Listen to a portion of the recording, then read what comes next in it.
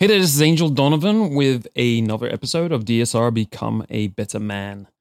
If you're new to the show and you're feeling a little bit overwhelmed with the over 120 interviews that you have before you, then you'll want to check out the Top 13 Advice audio download we've put together for you for this purpose, to give you a foundation, a place to jumpstart all of this process of learning, without having to basically make your way through all of the 120 interviews and try and figure out what the foundation pieces are. So we've put the top pieces of advice we've come across over 15 years of doing this. That's how long we've been doing this. And we've put those all into an audio. We talk about what they do, how they work, why they're important. And to get this, you just go to datingskillsreview.com/get top 13. That's datingskillsreview.com/get top 13, and you'll be able to download the audio from there. And I'd recommend, if you're new to the show, you start there, and I'll give you a good foundation to get started, to jump off into the massive information we have on this show and navigate it better. Today, we're taking another look at women's sexuality and their behaviors from a scientific, research-driven perspective. In today's episode, we look at myths and new truths discovered about when and how women become aroused and the interplay between their physiology and their psychology and how this affects their true behavior, their sexual behaviors. So we're going to be looking at topics such as the physiological differences between women, right? All women aren't the same, and their hormones are different, their neurotransmitters are different, and this all affects their sexual behavior, so they have different sexual behaviors. The drugs, the exercise, and the other aspects of lifestyle that can increase or decrease a woman's propensity to become aroused and how they affect the extent of that arousal. So, high arousal equals orgasms, basically, to give you a bit of background to that, why that's important. And the reality of how common sexual abuse is for women in childhood and teenage years, and I was kind of shocked about this, and how that affects their sexuality in adulthood. And what men who sleep with or have relationships with these women should consider and probably not consider. And many, many more topics. This episode is really a broad look at the scientific research about what sexually arouses women. And today's guest is Cindy Meston, PhD. She's a professor at the University of Texas and director of the Sexual Psychophysiology Laboratory there.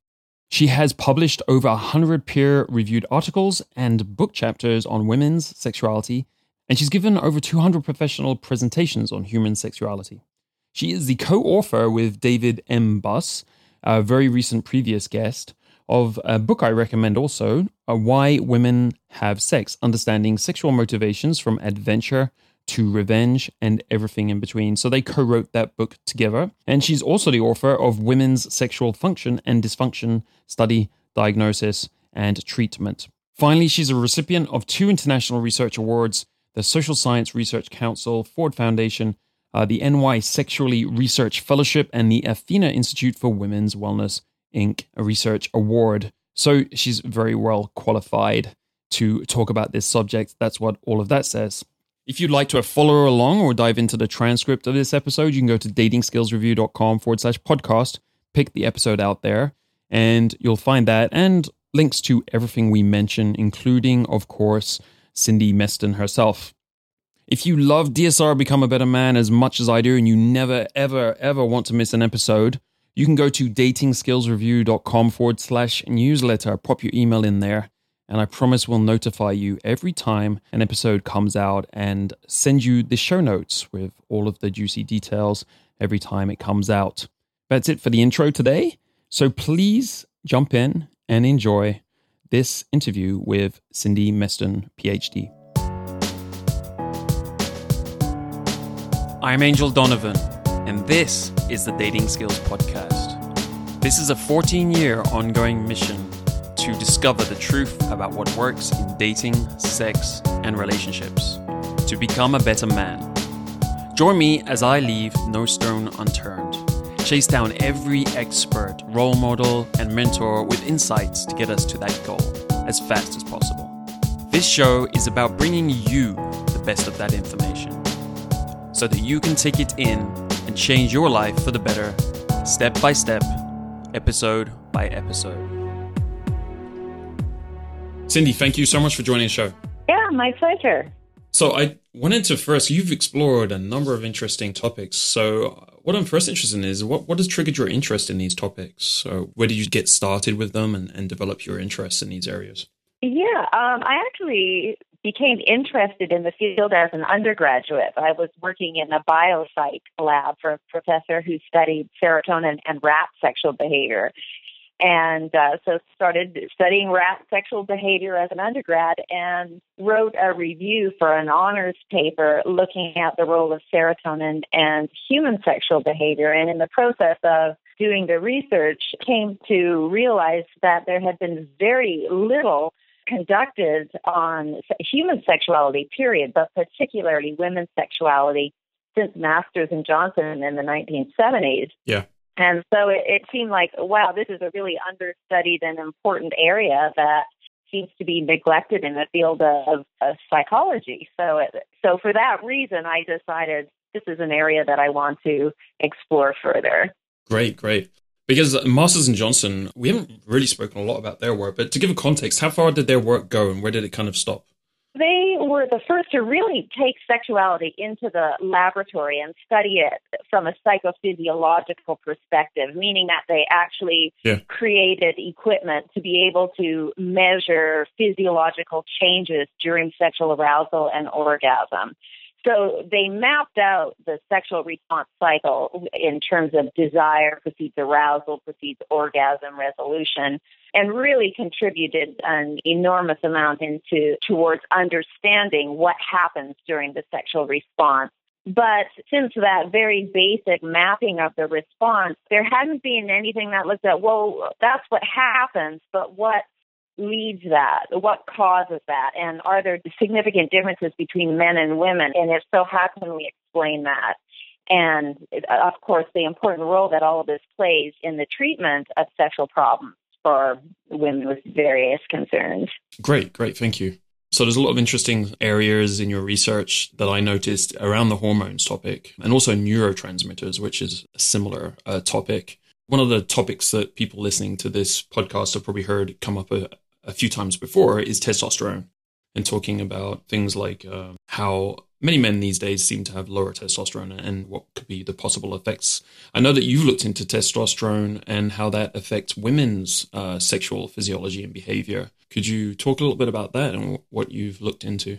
Yes, definitely. So we've always kind of attributed testosterone to male sexuality and playing an important role in men's sexuality. And initially it was thought, well, that's kind of the male hormone and estrogen and progesterone are the female hormone. But really over the last decade, there's been an enormous amount of research and clinical reports suggesting that in terms of sex drive, so the desire to have sex, it's actually testosterone that plays a key role. And it plays a facilitatory role as it does in men, meaning that testosterone facilitates sex drive in women as it does in men. Now, having said that, there are huge differences in the amount of testosterone needed by men and women. Men produce so much more testosterone than women, but we do know that as women age, testosterone declines as it does in men. And when women hit premenopause, menopause, and beyond, there's a significant reduction in testosterone that researchers now have reason to believe that could be linked for some women to a decrease in sex drive that occurs as they age. Now, the one thing that listeners really need to realize is that it's not simply the case that more is better.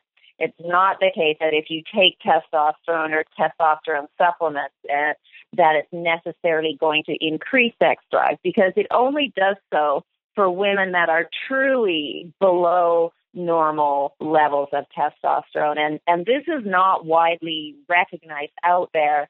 And there's a lot of physicians, a lot of naturopathic doctors who prescribe testosterone off-label. It's not approved in North America to be administered by a physician. Like, there are no pills or drugs that you can order but it's off-label in the sense that there are many pharmacies who are compounding testosterone creams.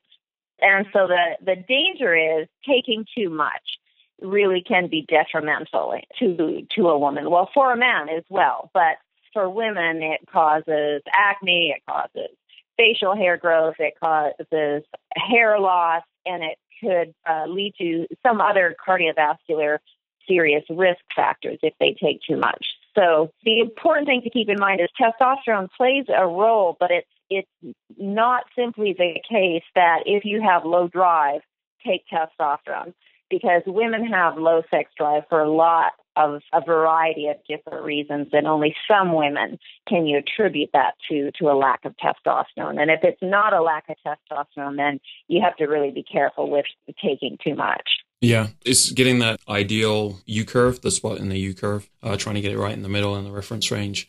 Have you heard of, I don't know if you've heard of this term, I've heard of it before, a scream cream? No.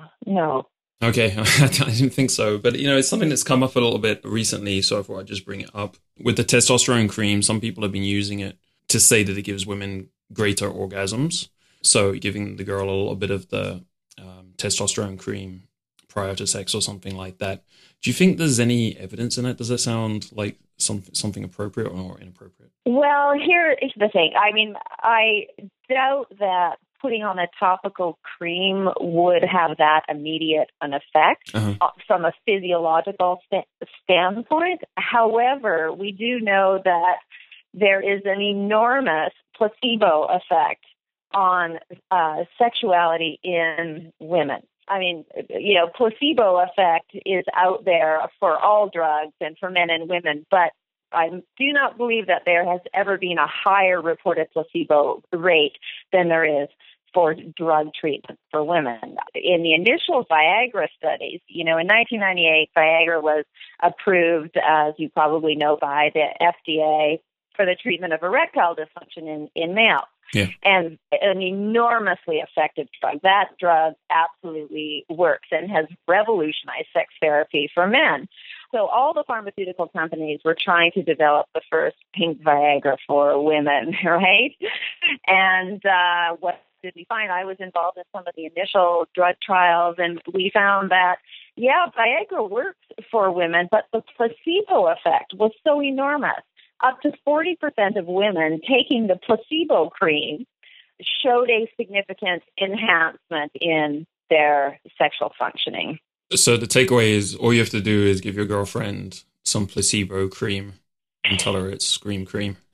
Well, for some women, yes, that will have an effect, because they will, if they really believe it and they believe it's going to work, then, they have this attribution that, wow, this is going to work. And when you put anything on your genitals or wherever you're rubbing this cream in, if you think it's going to work, then you're attending to sexual sensations more readily. That's one explanation. If you think you've been given something that's going to increase your genital response, well, guess what? You pay attention to your genitals more, and you notice things more, and you notice the sensations, and that in and of itself facilitates further arousal and drive. It's an interesting concept, because the placebo is not nothing. Taking a placebo that you really believe works leads you to act differently and experience different things during sexual situations. Yeah, absolutely. Have you looked at how different women have different levels of testosterone and oxytocin and things like this? And does it change their behavior, or do they exhibit different behaviors based on the levels of these hormones? Oh, you bring up a really, really good point. So there has not been a lot of research done on that. We have very poor norms for understanding hormone levels in women by age and by menopausal status, and we just don't know what are the averages for all these different women. Now, having said that, there have been studies where they've taken women who have low drive, problems with feeling like they have a lack of interest in drive, versus women who have a normal sex drive. And strangely, there are not significant differences in testosterone levels. It would be actually great if there were, because then we could say, aha, wonderful, women with low drive, just take a little testosterone, bring you up to a normal level, and you'll be fine.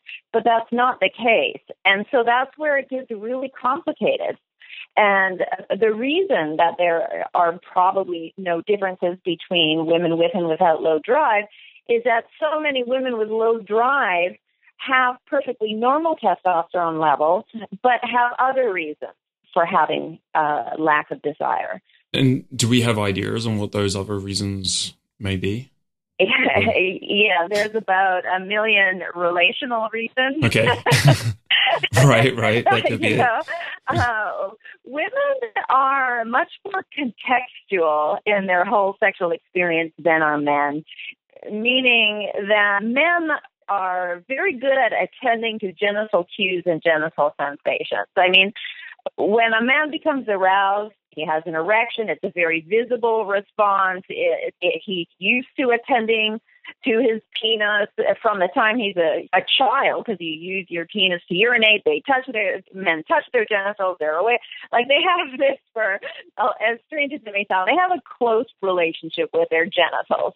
And certainly an erection is very visible, noticeable. When a man has an erection, it rubs against his clothes. He right away knows he's aroused and attends to those sensations.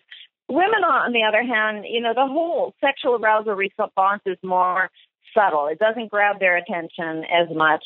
And, many women, I mean, this is changing among younger women, but many women are raised or socialized to kind of not pay attention to their genitals. And so just from a developmental perspective even, women aren't used to attending to genital cues, and they're subtler. And so what happens is, added to that, women are socialized to pay attention to their surroundings, to people, to their environment. And so as adults, if you bring that into a sexual situation, what it means is women kind of have to have everything right to be able to focus on sex most of the time, unless there's a real, they're in the heat of passion and better able to tune out extraneous cues. But things like, if they've had a bad day, if the children haven't been fed, if the dog's barking, if the house is a mess, all of those sort of things distract them from being able to better focus on sexually arousing cues. And then relationally, it's certainly not the case for all women. And the book that I wrote with my co-author, Dr. David Buss, shows that women have sex for all sorts of reasons, not just love and emotional attachment. But that said, for a lot of women, sex can't be taken in isolation. They need to feel good about their partner, good about their relationship. They need to feel connected and emotionally bonded in order to really want to have sex and to experience sex, whereas men are better able to enjoy the sexual experience in the absence of some of those factors. Yeah. Thank you for that. A great resume there.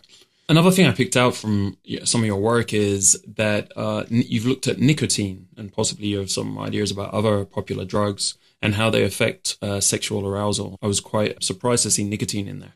Well, we were surprised as well to see that it had such a dramatic effect, and at an acute level. I mean, certainly we've heard for a long time that smoking's bad for all sorts of health reasons and for the erectile response in men, but we really assume that that's a long-term chronic effect.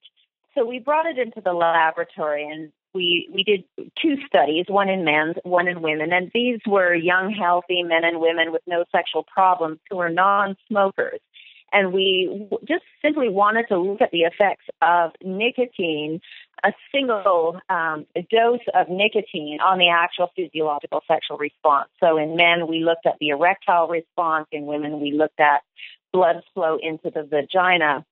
And we found that, and we used nicotine gum, and we used a placebo gum that we matched in the flavor and smell and texture and what have you as best we could. And we found that quite surprisingly, nicotine had a deleterious effect on the sexual response in men and women. So when we showed them a sexual film, this is how we measure sexual arousal in the laboratory. We show the participants a non-sexual film to get a baseline of just the blood in the genitals, and then we show them a sexual film, and we look at change in blood flow. And when someone's aroused, within a few seconds of presentation of the erotic film, there's a dramatic increase in blood flow to the genitals. And so we found when they had received nicotine prior to viewing these films, there was a much smaller blood flow response to the erotic films when they'd taken the nicotine. So it really is having an effect on not allowing blood to go into the genitals.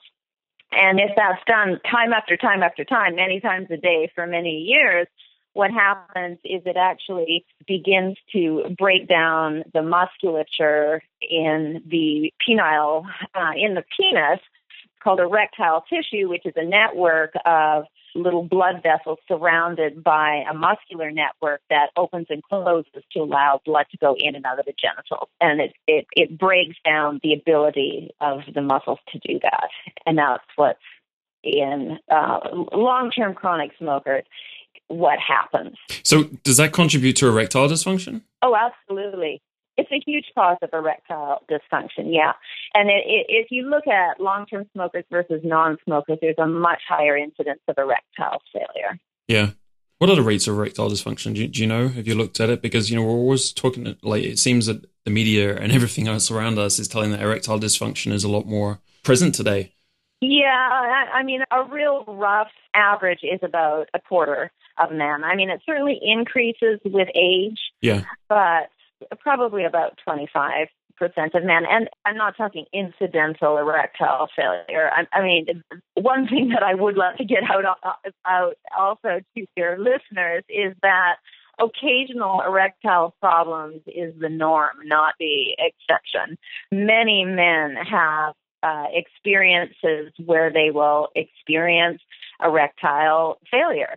And we know from the literature that for most men, they recognize that. And they say, oh, yeah, well, I'm tired, or I'm stressed out about something, or I was particularly nervous about this sexual interaction. Sometimes if a man has a new partner and they're very excited about their partner, they're so worried about being a good lover that it has the opposite effect of causing erectile problems. They're so worried that they're not focusing on the sexual cues, right? And so it really is the case that is normal. Don't worry about it. And so by talking about erectile dysfunction, we're talking longer-term chronic, over time, really a repeated inability to attain and maintain an erection. And the best way to know if you really have a problem versus is this just that I'm anxious during sex is if the man's able to attain an erection during masturbation, then he doesn't have a physiological problem. It's as simple as that. Right, it's a psychological. Exactly, right, yeah. Okay. Great. Thanks for straightening that out, because I know it's something that a lot of guys are concerned about. So we've been talking about a variety of physiological factors. Where it comes to women, how do you think about how the physiological sexual arousal aspects relate to psychology for them, how they think, how they behave, and so on? Yeah, well, you ask the key question that I've been trying to understand for 25 years, actually.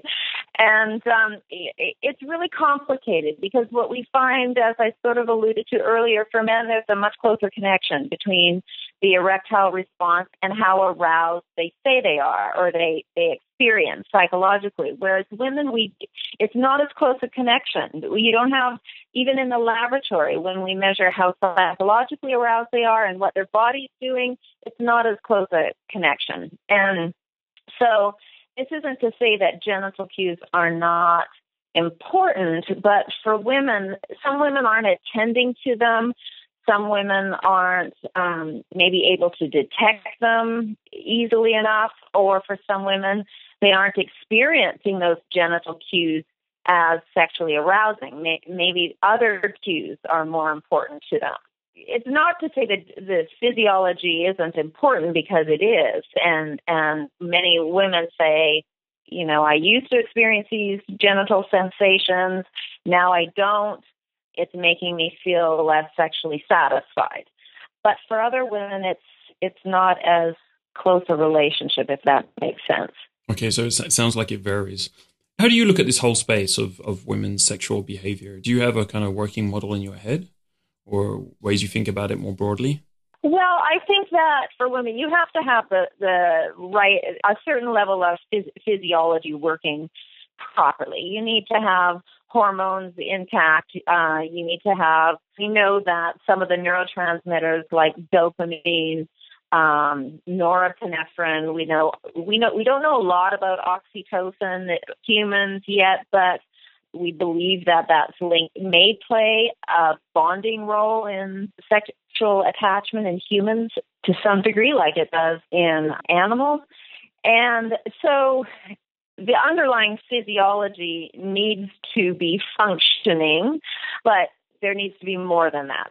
And if I had to say it, I would say it's probably even more so than for women than men, is the role of just the contextual factors, the relational factors, the many reasons that they want to have sex or they feel sexually satisfied. It's probably plays a slightly more important role for women than it does men. And it isn't to say that men are just all about becoming sexually aroused and having an orgasm. That's not true. And some of my research with Dr. Buss has shown that. But I do think that women are more easily distracted from their sexual response, and that so many more things in their relationship play a key role in allowing them to become sexually aroused. Thank you. It's always interesting, someone with 25 years of work, to understand like how they think of it today. It's quite... Yeah, and we still don't have all the answers, but we're learning. Yeah, it's a work in progress. Yeah. I was going to ask this to you later, but seeing as we're just talking about this, have you got any big things you'd like to get answered in the next 5-10 years? Questions that you think could get answered about women's sexuality? Well, I guess two different lines of research. One is really understanding more about the physiology of sexual arousal. This is something that I've been very interested in for a long time. In fact, my dissertation research focused on this. And that is for a very long time, it was believed that in women, sexual arousal, you want to get them into a kind of non-anxious state. Our nervous system has two branches, the sympathetic and the parasympathetic. And the sympathetic is what prepares you for what you've probably heard of, the fight or flight response. So your heart's racing, all these changes that get you ready to run, basically. And then the parasympathetic is kind of an opposing branch of the nervous system that kind of calms you down, brings you back to resting equilibrium. And it was believed for forever that the thing to do for women, if you want to facilitate sexual arousal, is get them into a calm state. You get them to relax, take a bubble bath, listen to some calming music, and that this would help facilitate arousal. And with the caveat that indeed would be helpful for women who are particularly anxious about sex. But for women who have a normal level of nervous system arousal, and as they approach sexual situations have a normal level, the actual opposite I have shown to be true, and which is that you actually want to get them aroused from a nervous system perspective. It'd be much better to go for, I've shown that exercise and ephedrine, all these things facilitate arousal in women. So to do an activity that is more activating as opposed to calming before sex, it seems to jumpstart sexual arousal in women. Right. So it seems to be the opposite of what we thought. Apart from if someone is anxious, it tend to interrupt the process. Yes, that's what I believe, yes. Yeah. So it sounds like in absence of anxiety, for whatever reason, could be work stress or could be stress about the relationship and so on, then being more excited in terms of like having the nervous system more excited is going to be beneficial to sexual arousal. Yes. Is that correct? Yes, we have it. Yeah. So yeah, I noticed that you'd also explored some of these methods. You've explored exercise. Ephedrine, you said, is that the drug? It is. Ephedrine is what they put in a lot of diet medications. I would not suggest taking that at all. It's dangerous, actually. I did it just to really get at the norepinephrine response. But yeah, exercise. Go run around the block, or even better, get your partner to chase you around the block, something like that. Right. Just anecdotally, I would say the exercise thing definitely works. I used to go training with my girlfriend, and there seemed to be a correlation about the post-activity there. Another thing I saw was ginkgo biloba you were looking into? Mm-hmm. Yes. So ephedrine is like something that you probably don't want everyone to start taking. As you said, why did you look at ginkgo biloba? Well, ginkgo biloba has been shown to increase blood flow all over the body. And so it's a safe herbal extract. And so I wanted to see whether it kind of had a similar effect to Viagra, which is increasing blood into the genitals, particularly among women who are on antidepressants. And what we know, there are a lot of, men and women, a lot of people are on antidepressants these days, selective serotonin reuptake inhibitors, like Prozac and Wellbutrin, all these drugs. A lot of people are taking them, and unfortunately, they have negative side effects on sexual function for a lot of people, which is one of the main reasons that a lot of people stop taking them, which is too bad because they're very beneficial for depression. But anyways, and one of the problems with the side effects is you can't really figure out how to resolve them as a physician. They don't seem to respond well to traditional therapy. And so I wanted to see whether something like ginkgo biloba that increases blood into the genitals could counteract those effects. We found modest effects, nothing that I would say, oh, this is so fabulous, run out and buy it right away. Right. More recently, just a few years ago, we looked at an exercise program for women who were on antidepressants and who were suffering from sexual side effects, and found that the women who, we had several different conditions. One is they exercise within a half hour before having sex, and in a different condition, they just exercise, but at a time period unrelated to sexual activity. So you're kind of looking at the chronic beneficial effects of exercise, which we know are huge, versus the immediate effects of exercise on the sexual response, and found that it was beneficial in both conditions, but really the exercise within 30 minutes of having sex actually helped these women who were on antidepressants and having problems becoming sexually aroused and having an orgasm, that it actually counteracted some of those effects. So I was really delighted with that finding, because this is a large group of women who, are perfectly sexually functional. Then they go on antidepressants and it impairs the sexual response. And so this is something that would be great to get the word out. It doesn't cost anything. It's good for your sex life, and it's good for all sorts of other things as well.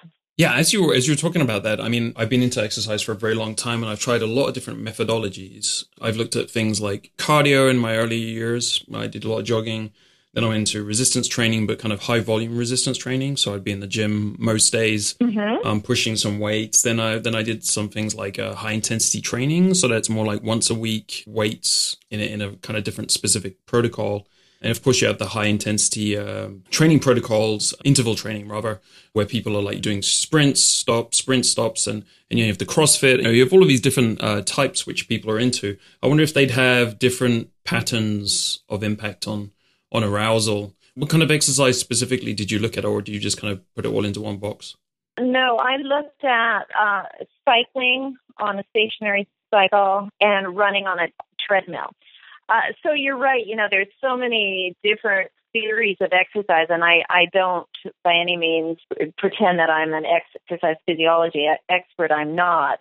my understanding is that the type of exercise program you choose depends to some degree on your desired outcome, right? If you're trying to lose weight, or you're trying to build flexibility, or you're trying to gain muscle mass, whatever.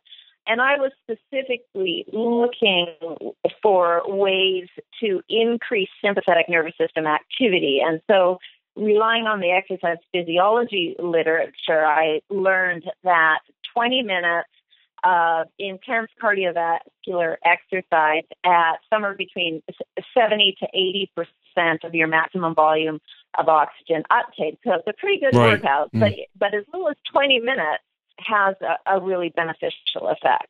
Yeah. So that's not really like the kind of jogging. That's more intense than that. That's probably more similar to the HIIT, except there's no intervals there. Yeah. Cool. Yeah. All right. Yeah. That's also interesting because I'm sure a lot of people are doing different things at home.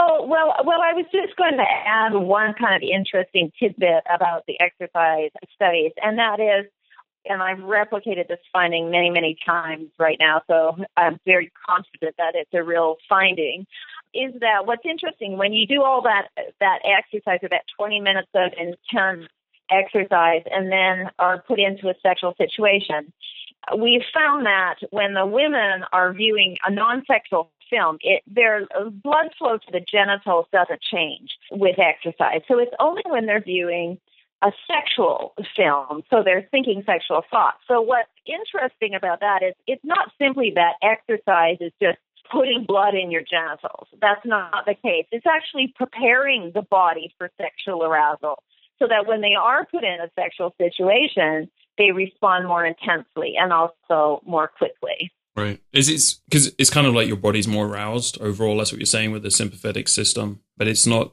Well, it's like prepared to become. It's aroused and it's prepared to become sexually aroused. So it's like a more efficient system. So it sounds like exercise is one of the best findings for improving a couple's sex life. Start going to the gym together or something like that. Absolutely, I believe so. Yes. Yeah, as I said, it's been something that I just noticed over time, which is good. One of the more, challenging topics you've looked at is child or sexual abuse and women's sexual behavior in adulthood. I just know that there's a lot of popular myths or popular ideas out there about how sexual abuse translates into, adulthood and so on. So, I wanted to look into this topic with you. What is the background of sexual abuse? How common is it? Sadly, it's very common. About a third of North American women have experienced in their lifetime some type of sexual abuse. Now, the prevalence rates change dramatically depending on the way you're defining sexual abuse, of course. In the literature, it's even confusing because some people define it as any sort of, let's just take childhood sexual abuse. Some people define it as any sort of unwanted sexual contact. So this could be someone exposing themselves, their genitals, to a child, but not actually ever touching the child, to the very far end of the continuum, which would be a penetration of the child. So to try to get exact numbers, it's hard because it's how someone defines it and also the age. Some researchers say, well, it's prepubertal. Some say 12 years. Some say 15 years. So it's hard to put exact numbers on it, but bottom line is it's a high rate, whichever way you want to look at it, and it has deleterious effects on sexuality in adulthood for not everybody, but for a large proportion of women who have had these experiences. Right. So I think one of the popularized ideas about sexual abuse victims is that they tend to become more sexualized and kinky in adulthood as a result. Are these myths, or does your research support that? Well, to some extent, research does support that. So here's what we know. With women who have been sexually abused, particularly in childhood. Now, sorry to be so vague, but there's so many factors that will determine if they experience negative effects on sexuality. It depends on how early the experience, if it was repeated, if it involved penetration, if it was a family member. All of these things do play a role in the degree to which it impacts one's sexuality. But we know that any unwanted sexual activity especially in children and even in adolescents or adults, if it was their very first sexual experience. So if they don't have kind of a repertoire of normal sexual experiences that come first, then it has a negative impact. And by negative, we say, well, different from normal.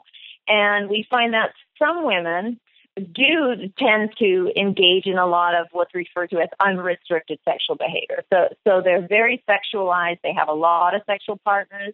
They have a lot of uncommitted sex.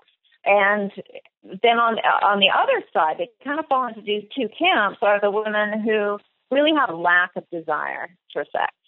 So where is that coming from? Well, the unrestricted, or as some people have labeled, over-sexualized behavior may be coming from, doesn't mean attachment, doesn't mean commitment, doesn't mean love. Sex, so you do it because you have no choice.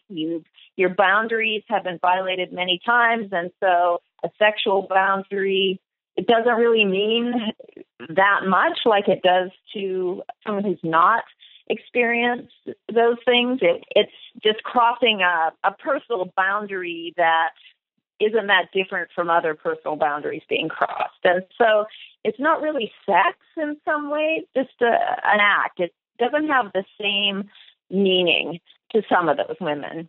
And then for others, it's led to a lack of desire for sex because early on, their first experiences, sex wasn't enjoyable. I mean, if it happened in childhood, they didn't even label it as sex. This is just painful. It's scary.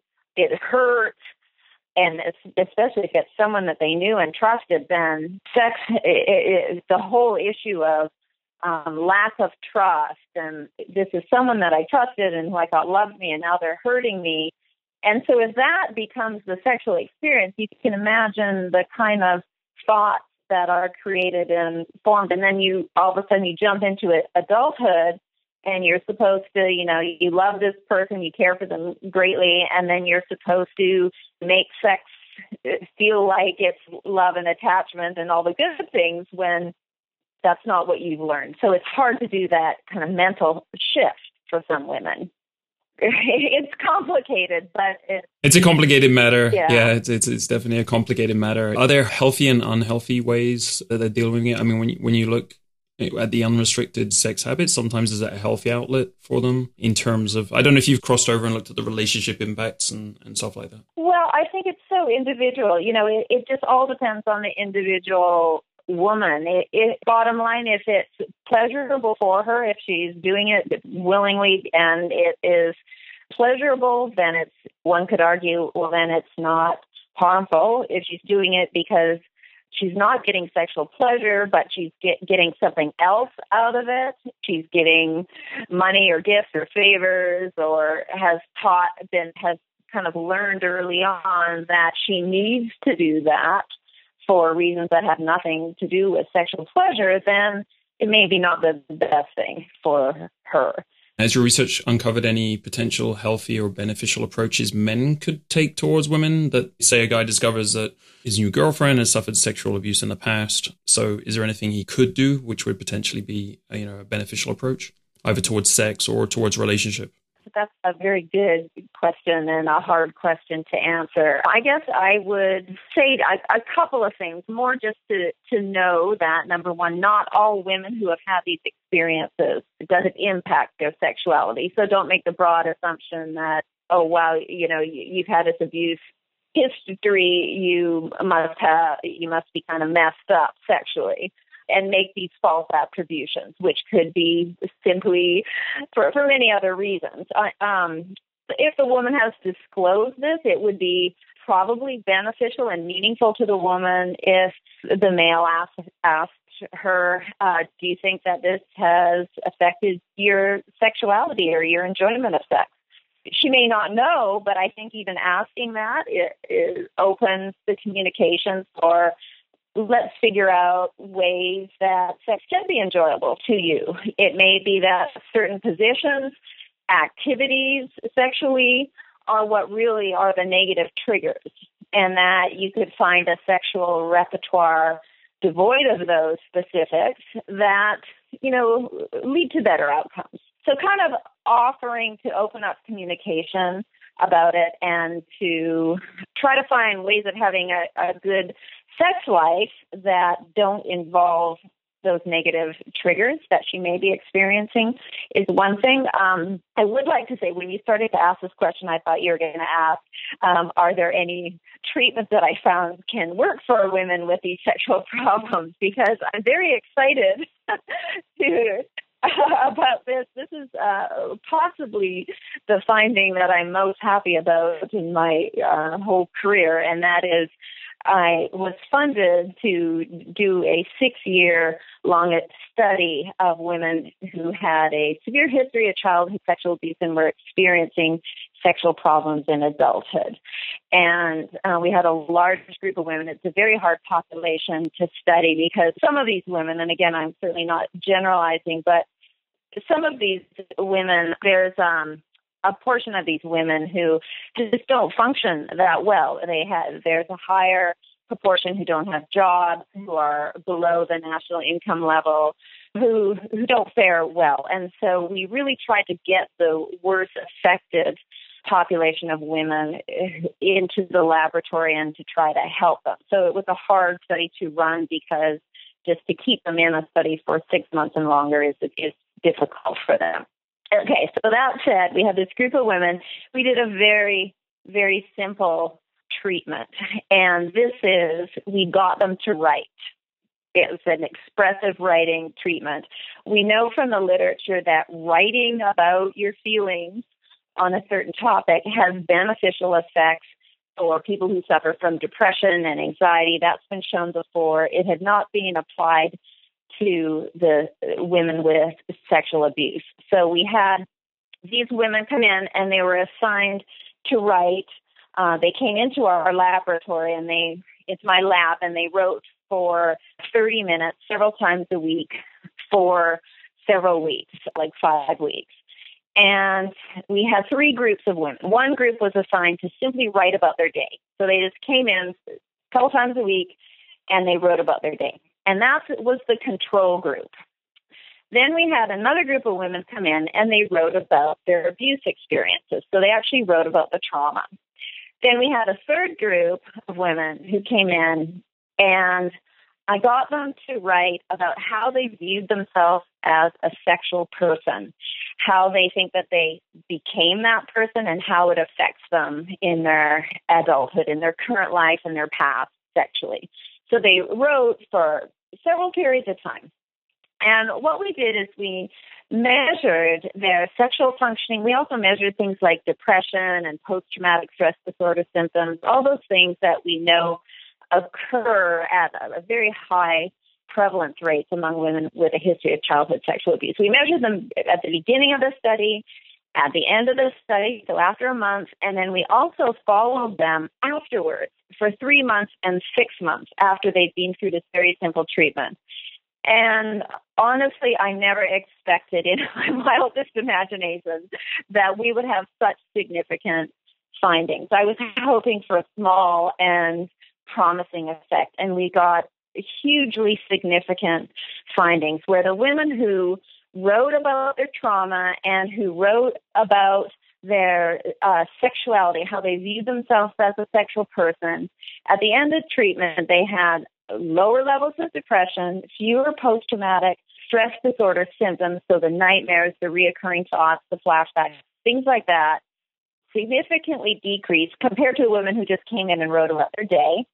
And that was maintained at 6 months. That's the longest follow-up for any sort of treatment among this group of women. So that in and of itself was super exciting. But what also made me just so pleased to see is the women who wrote about how they view themselves as sexual beings. They showed significant improvements in sexual functioning, measured with interviews, measured with really well-constructed, validated questionnaires. Over half of the women no longer met criteria for a sexual dysfunction after being in this very simple treatment. It's just really mind-blowing that it was so effective. Yeah, it is. I guess, look, as well, I was just thinking of what people might have been doing before they found out about this, if they've been keeping diaries or journals. That could have been serving the same purpose. Mm-hmm. So some of the women out there might have self-medicated or self-treated. I know that keeping journals and diaries are relatively popular. Yes. I don't know what percentage of the population it is. Yes, absolutely. I think that that's very beneficial, very therapeutic. I think that there was something about having them really think about who they are as a sexual person, kind of put it all together for them. Like a lot of times when someone has experienced a trauma, be it sexual or anything, they think about the event and it's like this reverberating circuit. They have the thought and then it goes, and then they stop it, and then they have it again and they stop it. And it never really goes anywhere. There's no closure. And when you're forced to write it down, then you put it into a narrative. So there's a beginning, a middle, and an end. And I think something about that helps the brain almost to stop that reverberating circuit. You then have a beginning, a middle, and an end is one possibility. And then also just kind of really thinking about how it's affected me sexually is therapeutic. I don't know all the mechanisms for it, but it seems to change the individual's self-schema. How they view themselves as a sexual person changes with this writing intervention. And what's so beautiful about it, it doesn't cost anything. And for some women, they don't want to seek therapy. They can't afford it for some of them, but even those who can don't always want to seek therapy because it's too painful or they feel shame about it. They don't want to relive it with a professional. So this is a great option. Yeah, it is. And as you say, it's like very accessible to everyone. So thanks for bringing that up. It's great. Rounding off, because I know we're running out of time here, but I do want to know, what are the best ways for people to connect with you and learn more about you and your work? Well, I have a website, which is mestonlab.com. And on the website, I have all of my publications and some information about some broad topics of sexuality and many links to other professional organizations that people can learn more specifics about certain aspects of sexuality. I'm not able to do individual therapy over the internet, both for ethical reasons and just it's not a good way to get therapy. But there's a lot of I think there's a lot of good information. Great, thank you. And who besides yourself would you recommend for high quality knowledge, research in this area of dating, sex, or relationships? Well, for women's sexuality, there are a number of good researchers in our field. The Kinsey Institute is doing some good research on women's sexuality. For men with erectile problems, possibly the world's leading expert is a Dr. Irwin Goldstein, who's at San Diego University. He has a sexual medicine clinic there. My good friend and colleague, Dr. David Buss, has written a number of very interesting books on the evolutionary aspects of sexuality, which I think are very interesting and informative. And more and more sexual medicine is becoming a well-known field, and more good researchers are entering the field all the time. So I think there's good promise for learning a lot more in the next 5 years or so. Thank you very much for those recommendations. Very interesting. What are your top 3 recommendations to guys who they want to improve their dating life as fast as possible? Have you got top 3 recommendations? It might be a bit tricky given your focus of research, but if you have something, that'd be helpful. Yeah, I think that's something that David Buss could answer better than me. I don't study dating relationships per se. So how about I give one good piece of advice? Keep in mind that women are very different in their sexual needs, their sexual desires, their sexual expressions, what turns them on. And I think a lot of men make the mistake of kind of entering into a new relationship with some background of, hey, I was really good. Like my past lovers thought I was really good. They really liked this, and that just really turned them on. And so they apply the very same template to the next woman, and the next woman, and the next woman, and it may not always work. And keep in mind that women are different. to not expect just because it worked with one woman that it's necessarily going to work with the next, and to not be offended if it doesn't work. Keep it open to communication. To be a good lover, you have to be willing to listen, to ask, and to learn something new, and not just to go on your past experiences. I think that's a great takeaway, not to use templates or cookie cutter approach to sexual experience. Exactly. Women are complicated. Which has been said before. Yes, that's not a novel statement. Well, Cindy, thank you so much for your time today. I really enjoyed a look into your research and what you've been up to and all your discoveries. Well, thank you for inviting me. It's been very enjoyable chatting with you.